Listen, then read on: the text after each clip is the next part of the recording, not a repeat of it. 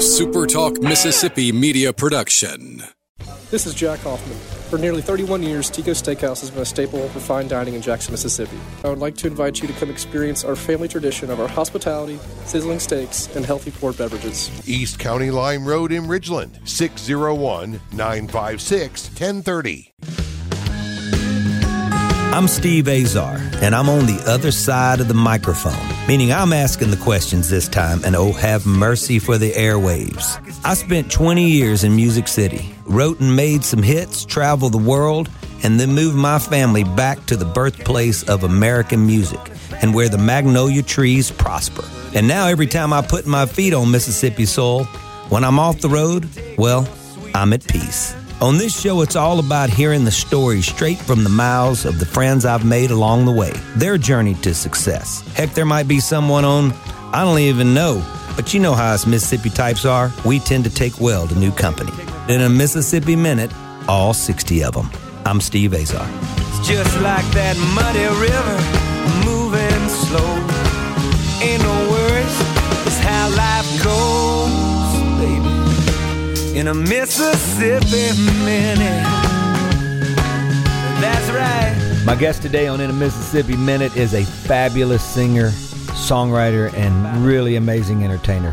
The boy has got game and helps stretch the boundaries of country music in the very best way. His music is honest and comes deep from his soul, and he's flat out a really, really good dude. Please welcome my brother, Phil Vassar. Hey, Phil. Hello, Brother Steve. Nice to talk to you, my friend. You too, buddy. You too. I know that you are a road warrior, and Money says you just got off the road.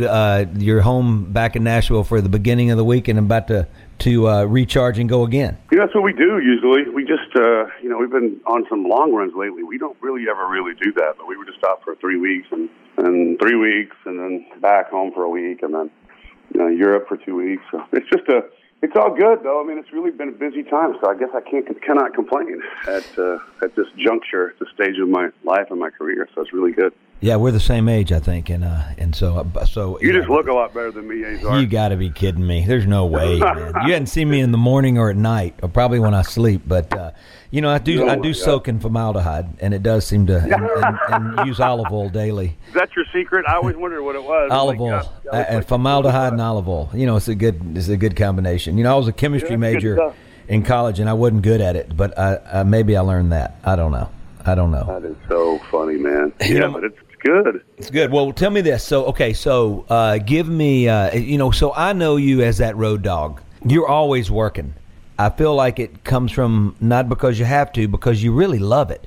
When you play live, I mean, you exude this excitement that, I've seen you so many times. I've been on the side of stage watching you so many times. I've heard you from the bus. There's this energy about you, this happiness and joy that comes from a place that had to have started at a very young age. So I want to dig back into your past because I love doing that with my guests because I feel like laying on the couch. It's like I'm laying on the couch, Steve. Like it's I started. Yeah, this is like a therapy. I like this. It's good. Yeah. Okay. Well, I know you need a therapist. I know that for sure. That is a fact. That is no doubt. Okay. So take me back growing up. Take me back to when you fell in love with it. When you started playing the piano. Obviously, you're a hell of a piano player. You're a great piano player. Besides songwriter, and your melodies, they're just so different from everybody else's. So take me back to the beginning. Where did it all start for you? Were you influenced by your mom and dad? Was there a mentor, et cetera?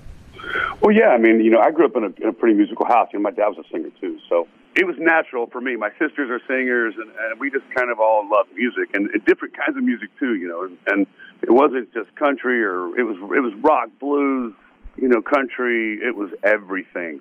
Hard metal. My sister was a metalhead, and one of my sisters was a big country, Hank Jr. and George Strait. I mean, so we were all exposed to everything, from Earth, Wind, and Fire, and to Hank Jr., So it was always great. I always loved it, But my dad being a singer, too, was, of course, at a young age, I would listen to, he was a lover of songs. He wasn't a songwriter, but he'd go, listen to the song, and he would play, Jerry Butler or some of the, he was into like Malika. He was into Stax, all that stuff, the Beatles. He was into everything. And then and then George Jones. So it was kind of an interesting, eclectic mix of stuff, So I think I really appreciate that now more than anything, because I think for, as a writer, you pull from all these things subconsciously, as you know, and growing up listening to, the gospel, and I grew up in church singing, church music, and it was good for me. I mean, I really always was more, attracted to the singer-songwriter guys, the Tom Pettys and the Elton John, the Billy Joel. And, right. I mean, et cetera, the Springsteen, and of course the Beatles and the Eagles, and, stuff like that. I was just always amazed, and then, so it was, that was my jams. I would listen. And of course, back then we didn't have, YouTube, or you had to buy the records and listen to them, and and wait a year or two till the next one came out, and right. You could tell, remember you could tell kind of what they were thinking or what they were doing in their lives, back then. It was like, this one's actually really happy, he's in love, and then the next album he's going through a divorce. You could tell all. It was like, oh boy. Yeah. So you didn't know what they were eating for breakfast. There was a whole lot of mystique about the artistry then, and so it was really kind of a cool deal.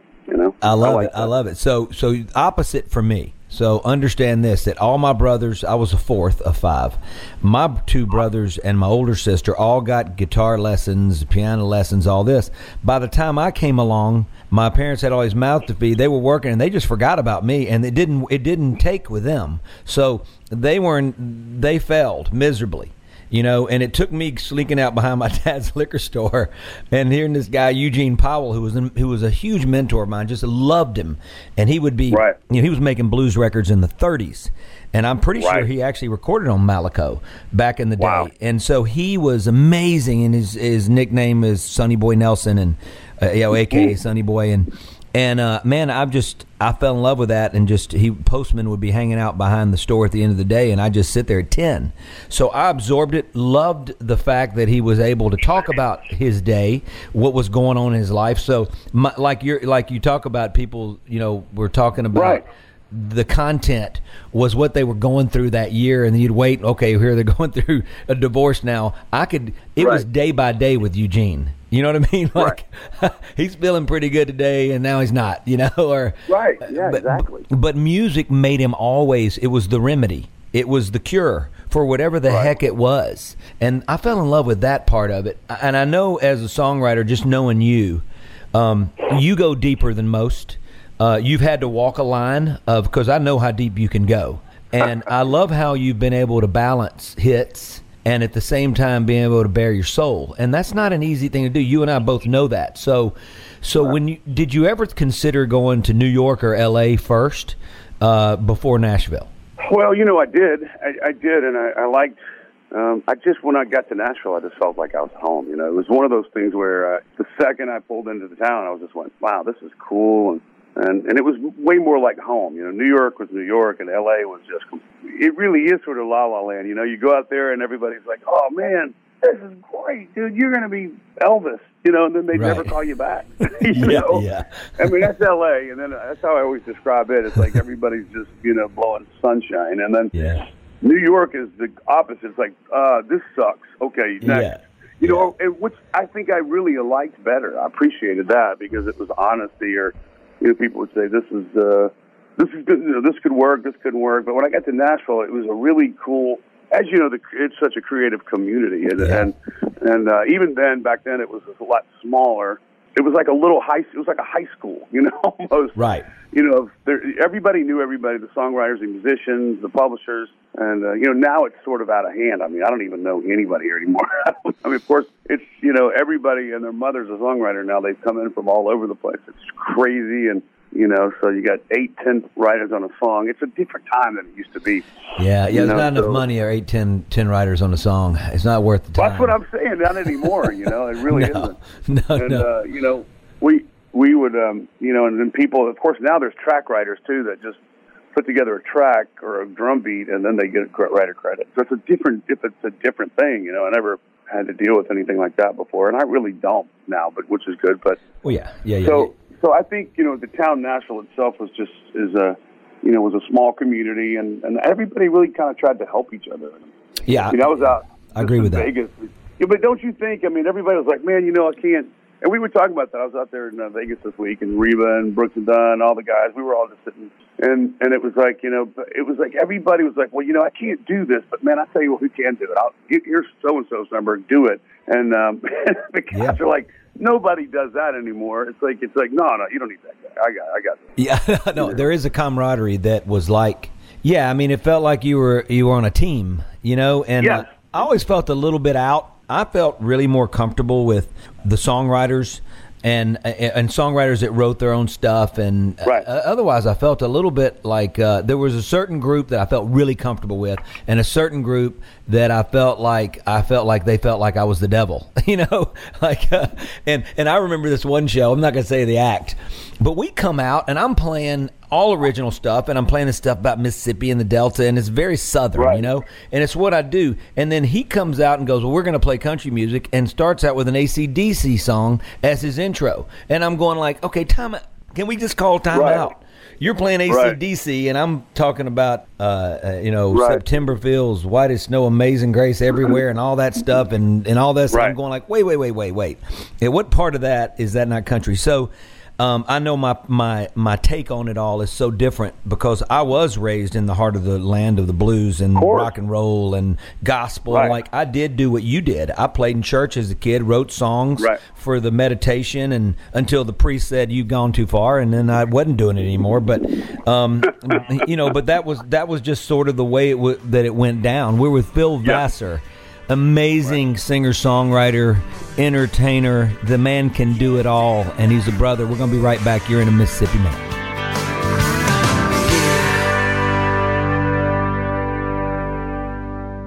It's easier than ever to hear Super Talk anywhere. Now you can get Super Talk Mississippi on Amazon Alexa devices. Just go to supertalk.fm/Alexa to find out more. For news, politics, sports, and the good things happening in Mississippi. The conversation starts here. In a Mississippi Minute with Steve Azar, right here on Super Talk Mississippi.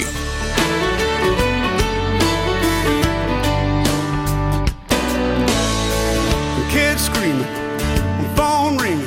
I love this. It's not like I do an interview or nothing. It's like I'm talking to my friend. You are talking to your friend, because you're talking to Steve Azar, who left town, abandoned you all. We are in a Mississippi Minute, all 60 of them.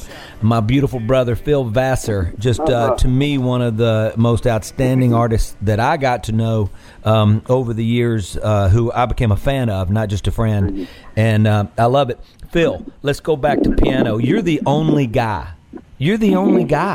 Still to this day, that carries on the airplane on his back a piano, a grand piano. So I love that about you, and it's funny that nobody has done it or been able to pull it off.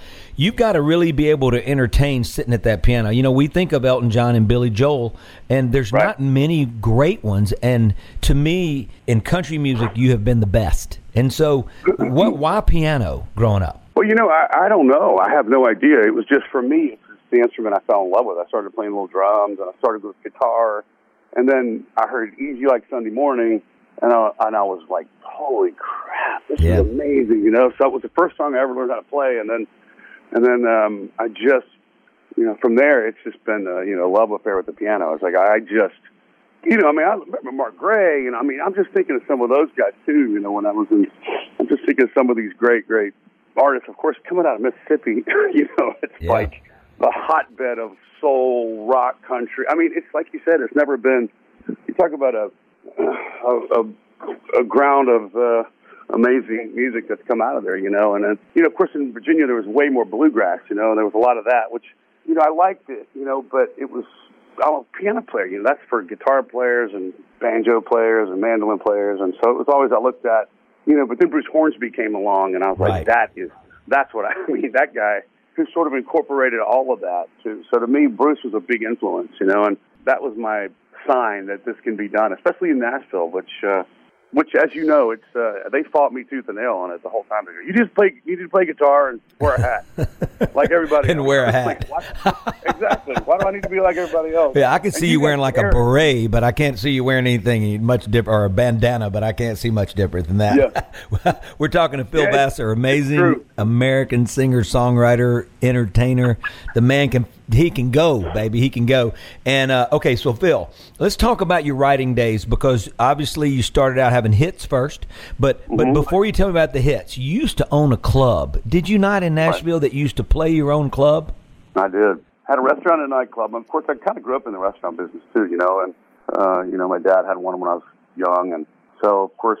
My dad's advice when I was young, he's like, don't ever get in the restaurant business. Yeah. Don't ever get in the music business. That was the two things he said. So, of course, I did both. Yeah. So, being a good son, you know. And so in Nashville, we had this, I was playing all these bars, a piano, lugging my piano from club to club. Yeah. And I'd really kind of gotten this great following, you know, and it was just sort of the only thing. It was like in Hickory Hollow and some of these things I'd play Friday nights, Saturday nights. And I mean, we just, you know, I just had it was me solo. I had a drum machine playing, and it was just one of those things, man. It was working, and it was just, and I'd play I'd play my songs. I'd play, you know, Buffett and Van Morrison or whatever, Elvis. I'd play everything.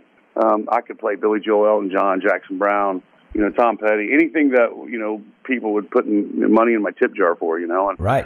And then ended up, there's this opportunity. There was this vacant hotel on Bell Road right down there, and they were just they were literally giving it away. Nobody wanted to do anything with it. So I had a buddy Which is of mine. different from now, by the way, right? Of course now. Yeah. Now in Nashville, you can't find him, but you can't find anything. You know, he was a great cook and a chef, and I said, well, you know, you could do this. We could do the restaurant, and you could do the restaurant. I'll do the nightclub downstairs. So we, you know, went down there and. You just beat walls around and move stuff around and kind of came up with this cool bar. It was like a cavern underground. Had a friend of mine sort of put this graffiti paint on the walls, and it was just really this raw thing, and put a PA in there. And then Mandel and all those guys and Chuck, and I had a great band, and then everybody would come in and sit in with me, and you know, a lot of the writers. I mean, Wiseman would come in and play drums. I mean, it was awesome. So I did that for several years, you know, and then. And it was funny, Steve, because I was, you know, for the first like 2 months or 3 months, I was also the breakfast cook. We were open for breakfast, lunch, and dinner. So, what did you make? So I had to be. So I need to know what you made. What did I miss? Oh man, I can make anything for breakfast for sure. I mean, after that, I'm out of my league, you know. But it was awesome because I would cook from 6 to 10. Come on. In the morning, like that. Well, did you go to sleep? Yeah. Did you go to sleep, or you stayed up and then went to sleep during the day? Never, man. I didn't sleep for years doing that whole deal. So I get that. You know, so we did that, and then I would go straight to writing appointments, man. So everybody goes, man, you smell like bacon. I was like, I probably do. I love it. That's what I do. It was great, and then I would write all day long, and then I'd come back to the restaurant, and then, you know, and I'd get back up in the morning. So, I mean, for years I just didn't sleep. I mean, I'd play at night, and so it was a lot of fun. But we you know, right about that time, you know, of course, I started having a lot of hits as a writer, and my partner just wanted to buy me out, and then that was it. So I went straight from playing the last night at my place in Antioch to opening the first Soul to Soul tour with Tim and Faith, like in 2000. So wow! So then there it goes. But all that to that, and you know, there's worse things that you can smell like than bacon. Bacon. I mean, they should make cologne out of bacon. You know? Dude, I love me some bacon. It was unbelievable. Just wrap me in bacon and send me away. I mean, you know what I'm saying? I love bacon. I got to tell you, I got bacon in a lot of my songs. There's something about it that I grew up. You know, my mom actually said that I asked her, I said, why do I like bacon? It makes me feel good, you know, when I'm not feeling great. And she goes, well, I got to tell you, when I was pregnant with you, the only thing I could eat that made me feel good were bacon sandwiches with a little mayo. And that was it. You're kidding. And that's my favorite thing. And I said, well, man, I guess it has something to do with it. You know, we're with Bill Bassler and we're talking bacon now. I like it. Okay, so wait a minute. First hit, was it with Jody Messina? Was it Bye Bye? Was it I'm All Right? Which one was your first big hit? The first number one song I ever had was a Colin Ray song called Little Red Rodeo. Oh, yeah. Okay. And then, I mean, I'd had a couple of things come out that didn't do anything really, and then all of a sudden, you know, Rodeo, Bye Bye, I'm All Right, you know, 30 Years, all that stuff kind of came out at the same time. And then I got my deal, and then Carlene came out, and so it was all that was going on all at one time. So it was a bunch of the Alan Jackson stuff, and you know, whatever it was literally just it's feast or famine in Nashville sometimes. You know, it was like it was like the gates open, and it was like, here you go. I was like, whoa. This is what separates you, I think, from everybody, too. First of all, let's get back to the piano. You know, anytime I can't play piano, but I wrote Waiting on Joe on piano, and I've had some other songs. And what it did was it changed everything melodically that I was used to doing. And this is why I feel like when you hear a Phil Vassar song, you know it's yours, because, or if anybody's singing it, they can't take away the fact of where it was born. That, to me, with the piano, allowed you to be able to really chase melodies naturally. You know, like organically, it just happens that you don't do on guitar. And it's just an interesting thing how sometimes I just got to get away. As bad as I play piano, you would actually say, Steve, you need to step away from the piano, and you would have some sort of weapon. If I didn't, and it would be bad. But I do love tinkering, and it does take me to places. You know, even when you're tuning guitars, a lot of people go, "What is that tune? Why is your whole finger on one chord? You know, an open E and drop down D, and all these things, because it changes everything." As far as a writer's concerned, it puts you in a different spirit, a different mood. We're talking to Phil Vassar, who's one of my favorite artists and songwriters that of my recollection of the last 20 years the 20 years I spent in Nashville, plus the last 7 I've been back home in the Mississippi Delta celebrating the traffic, such as there was a Case tractor the other day on the road that was in my way, but that was all right. Dude, I want to get back. You got to get me down to Mississippi. Come on, we would love to have you here. Are you kidding me? You need to hear my song called Mississippi on my new album. It's pretty rocking. Dude. All right, let's talk about your new song called Mississippi. We were doing a show down there actually near Philadelphia, and then that big big fair deal, and anyway there was this girl Neshoba County Fair. Yeah, exactly. Yeah. So real quick before you tell me about that, when I was a kid growing up, I closed that Neshoba County Fair out every year on the rock stage, and Faith Hill would be in the front. So when we were kids, so that's how far back I go to the Neshoba County Fair. It's wild. So continue on. It's the funnest, dude, ever, man. It's so much fun. It's funny because Faith and Timber they're my neighbors. They live up the street. Of course, their house is bigger, but my dog would always run away. My dog Zach, and he'd run over to their house.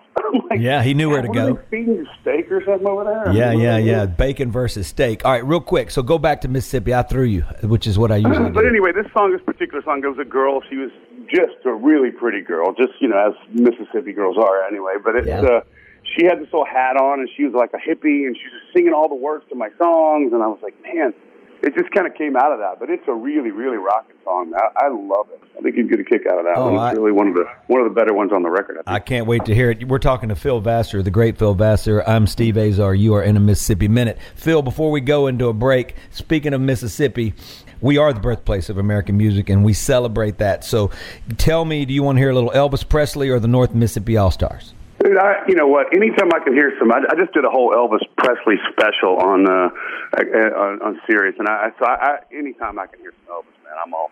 I mean, Mississippi All-Stars are great too, bro. Yeah, Cody and Luther, you guys have been outmatched. No, I get it. Well, Cody and Luther. Can we play them both? Can we play them both? Yeah, what the heck? We'll play them. We'll play one out of the break and one into the break, and you are in a Mississippi Minute. Stand by. You're the devil in disguise. Oh, yes, you are. Devil in disguise. You fool me with your kisses. You cheated and you schemed. Heaven knows how. Feeling down? Here's your prescription for a daily dose of good news and positive vibes. Good Things with Rebecca Turner. Every afternoon, Rebecca highlights all the good things happening right here in the state you call home. Daily exposure to Good Things with Rebecca Turner may cause smiling, feelings of positivity, happiness, and even laughter. When you experience these symptoms, tell your friends to listen. Okay. Weekdays starting at 2 p.m. here on Super Talk Mississippi, and now on Amazon Alexa devices. In a Mississippi Minute with Steve Azar, right here on Super Talk Mississippi. Hey everybody, what's up? Phil Vassar is singing in the background. I love it. I am Steve Azar. You are in a Mississippi Minute. Love my guest today.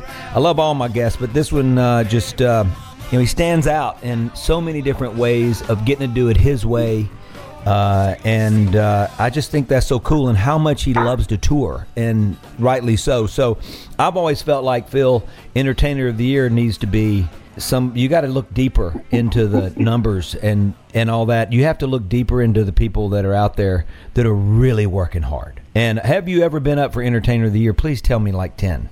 Well, never, of course, because I don't know. I think, and I never could understand, what the parameters were for that. But I think it's how many tickets you're selling, and but I mean, as you know, guys like Alan, who's Alan Jackson's probably one of my favorite. Yeah, I love Alan ever. But it's not like I'd say Alan Jackson's the greatest entertainer of all time, So I don't know, but he would sell tickets and he'd get it, but like Kenny, like Chesney, man, that guy he's a great entertainer, right. or even some of these guys that Aldean or whoever, they put on these great shows, so I never could quite understand what that all meant. That's kind of an awards thing, but I remember when, and you and I know, of course, Neil McCoy really well, right, and of course you talk about a guy that can entertain. He was always such a great entertainer, And I remember when they used to have the Music City Awards, he would win that Entertainer of the Year every year, and everybody was like, well, because he really was a great entertainer, and always great entertainer, and was known for that. I mean, like really known for making that effort.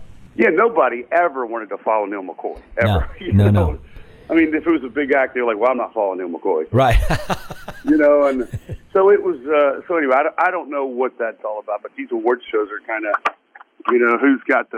who's paying who, I guess. I don't know. You have to tell me, Steve. You're smarter than me. Well, no, I'm not smart at all. That's but I can tell you that I do feel like that a lot of times award shows, we're going to be honest, are based on, like you said, numbers and the managers that are working the hardest or the publicists that have, I mean, come on, it's a game. And I do know that I love seeing what Chris Stapleton's doing. And that's so cool to me, and I know it's cool to you. But I don't know if you can have Grammy-winning album of the year and it be Bonnie Raitt's "Nick of Time" if she only sold 50,000 records by the time that happened. I don't know if they're paying attention like they were to great art like Beck. And looking back in time at people that really changed things and made these incredible records, and the voting members really took pride in that. Now it's gotten to be a little bit more of a game to me, and I just don't think we'll see that ever again. And maybe it's like you said, it's a popularity contest more than anything, and it's not about the. I mean, like you just brought up "Nick of Time." I listened to that record like this weekend. Yeah, great record. Are you kidding? I mean, Bonnie Raitt was. I mean, is anybody better than that?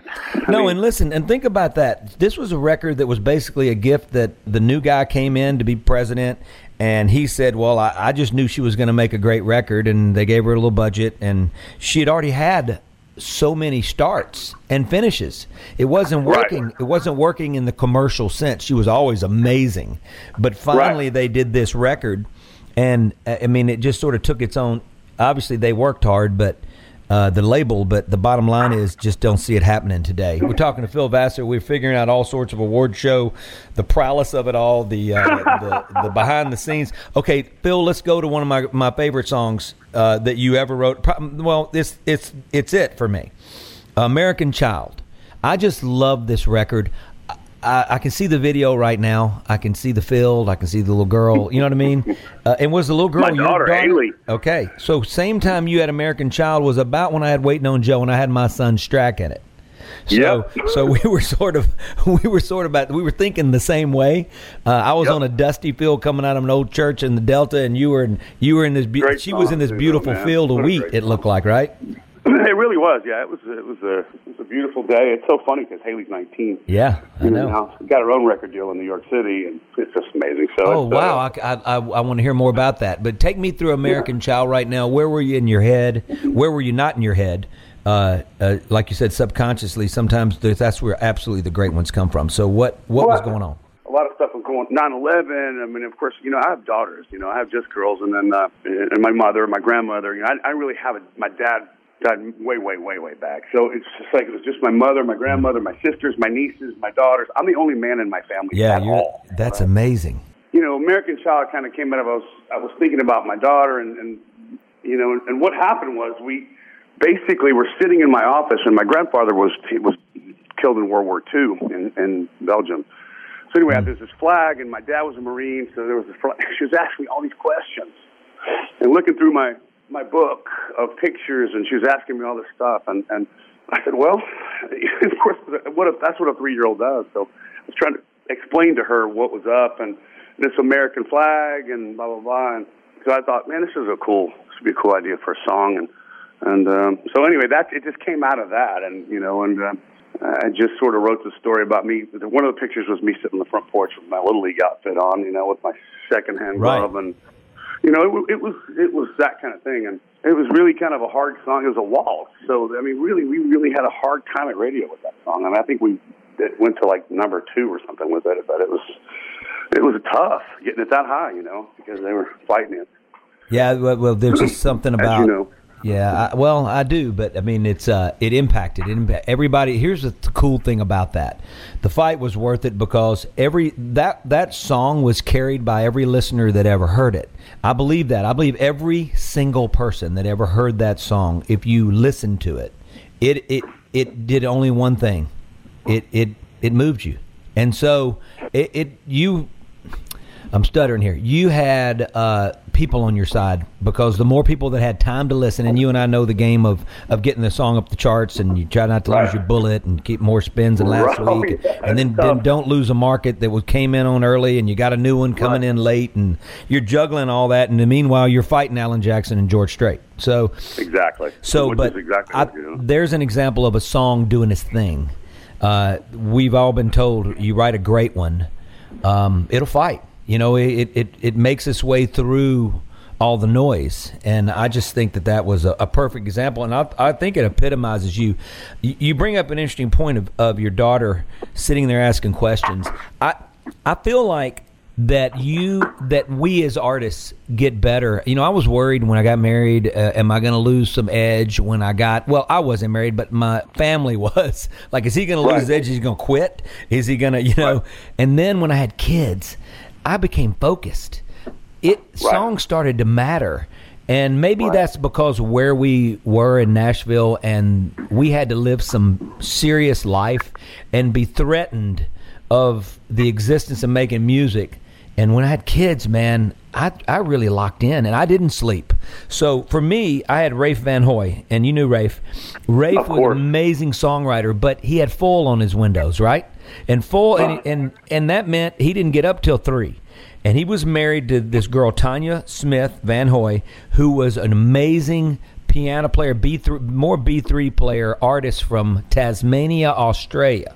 And so I would go to his house, and I would write, and I'd get there at 3, and then he would look at me, and we'd be recording and all that. He'd look at me at 11 at night, and sometimes would turn around and go, "Hey," like he just woke up, like I just got there. I'd already been there 8 hours. Well, we've got our 3rd child on the way, Cecilia, our baby girl, and I'm going like, oh my God, I'm going to be up till 4 again. But I got to tell you, it was invigorating because I could get up at 6:30 and change diapers or help out because I knew that we were on to something, and I didn't need sleep. Stinking sleep, at that time. So we're talking to Phil Vassar, and I'm sharing stories, and you're sharing stories, and I love it, man. This is great. Yeah, it's a nutty interview session that I do, and I like it. Coming home, you get more than you're bargained to get. That I was bargained to get. My kids got that Delta Soul in them, and I love that. I feel like it helped focus them, and it gave them something that I had, which was this Mississippi thing. So I felt like it would help them, and I really do feel like it helped identify who they are now, and I think it's going to impact them for forever, actually, even though they were born and raised in Nashville most of the way. How old are they now, Steve-O? We're talking 22. He graduates. Oldest is a filmmaker. Spent a lot of time with Marcel when he was like 13 and 14.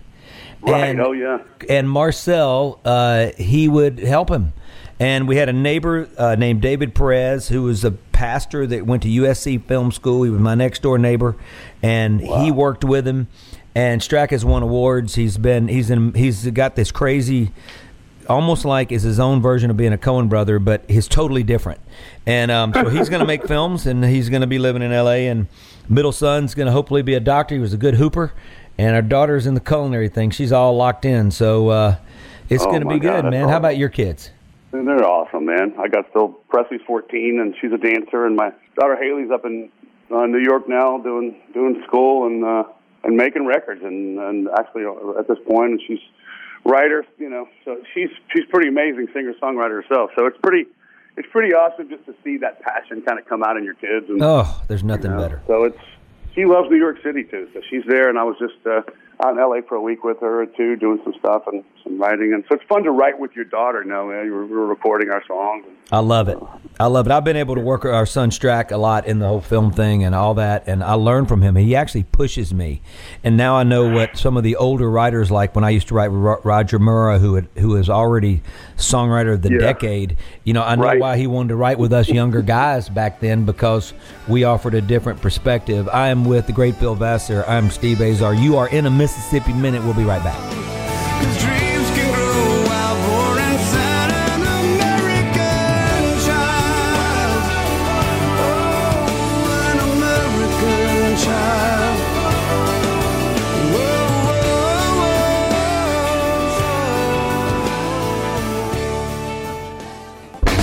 Head to Head. For every sport of every kind, tune in here where you will find Head to Head Radio.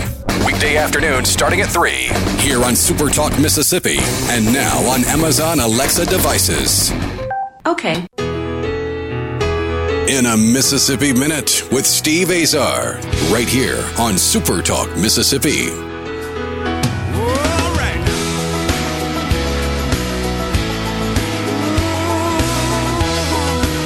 Hey, everybody. Hey.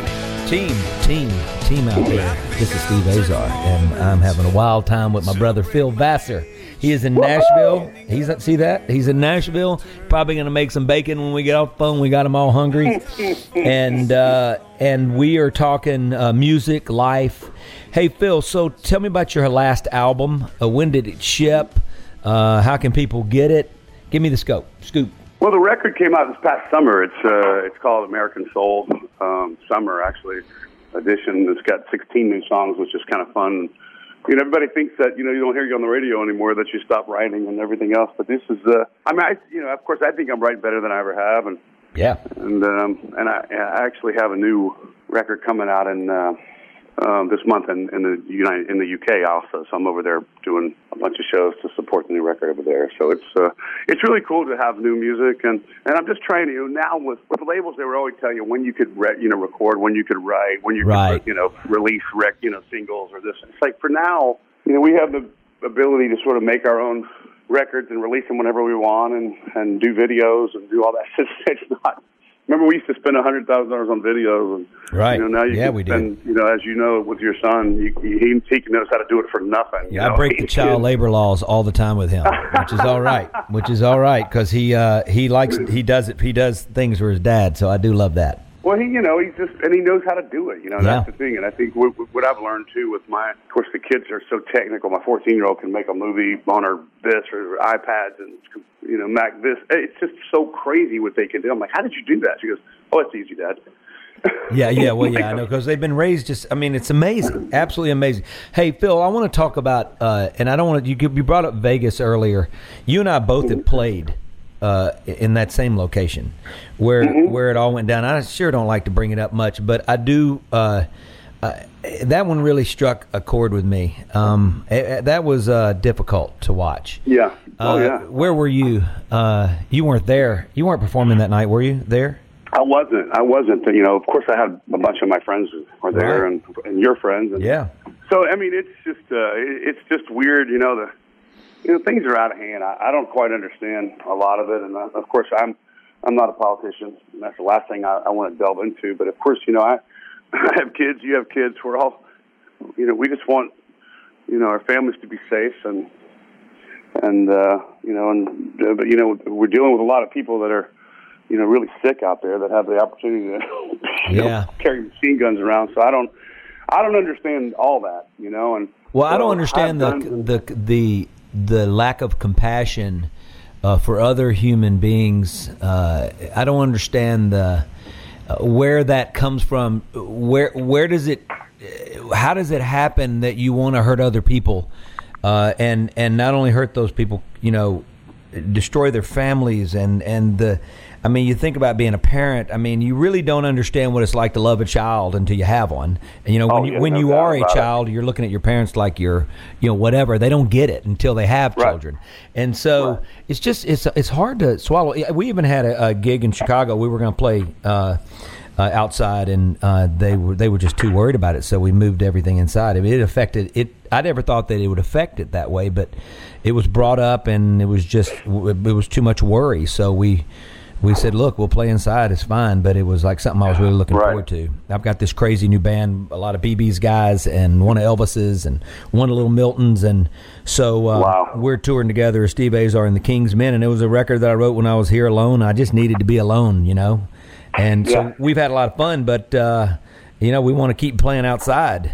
I'm with Phil Vassar. I am with Phil Vassar. Yeah. He's wandering through the house because I've been there. And I'm telling you right now, he stares at his piano. He's thinking about what he's going to eat. He's trying to figure out what's going on. And he's moving and he's thinking and he's brilliant. And I really can't thank you enough for taking the time to be on the show. I know this. All my friends are going, Steve, now what are you doing? What are you doing? What are you doing? I think it's great. You're great at it. Well, it's great. You're making your runs to Europe. You're going to come back. When's this record? When's it ship? Well, the new one is end of April, and that's what we're doing all that over there in the UK, and then we're just my Songs from the Cellar, my TV show, is going to start airing on PBS, which is the end of April. Oh, tell us about that real quick. Yeah, that's it's just about songwriters. It's singer-songwriters I've had on my show. I do it for my wine cellar at my house, and I've had Peter Frampton and Tommy Shaw from Styx and Rich, and I've had Mike Tyson, Carrot. I mean, it's a very diverse kind of thing, Vince and I love it. Some of the new guys, but yeah, we're doing that, and God, I mean, I've had Steve Cropper, of course, and Crop's great. Some of the great Hall of Famers, Tony Rada, Mike Reed, and Steele, and Wiseman, and so it's kind of a neat thing. I always try to feature a Hall of Fame songwriter every week, guys like that, and then Paul Williams and Mac Davis, and then guys like Tommy Shaw and Styx, and we sing together, we do songs, Peter Frampton, and a bunch of those guys. Okay, so it's going to air on PBS, Phil?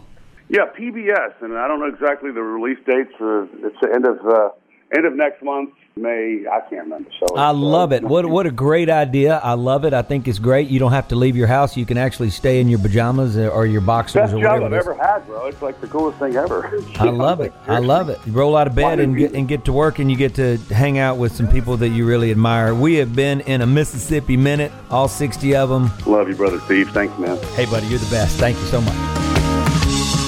I'm Steve Azar. In a Mississippi Minute, all 60 of them, where you can take your sweet time. A SuperTalk Mississippi media production.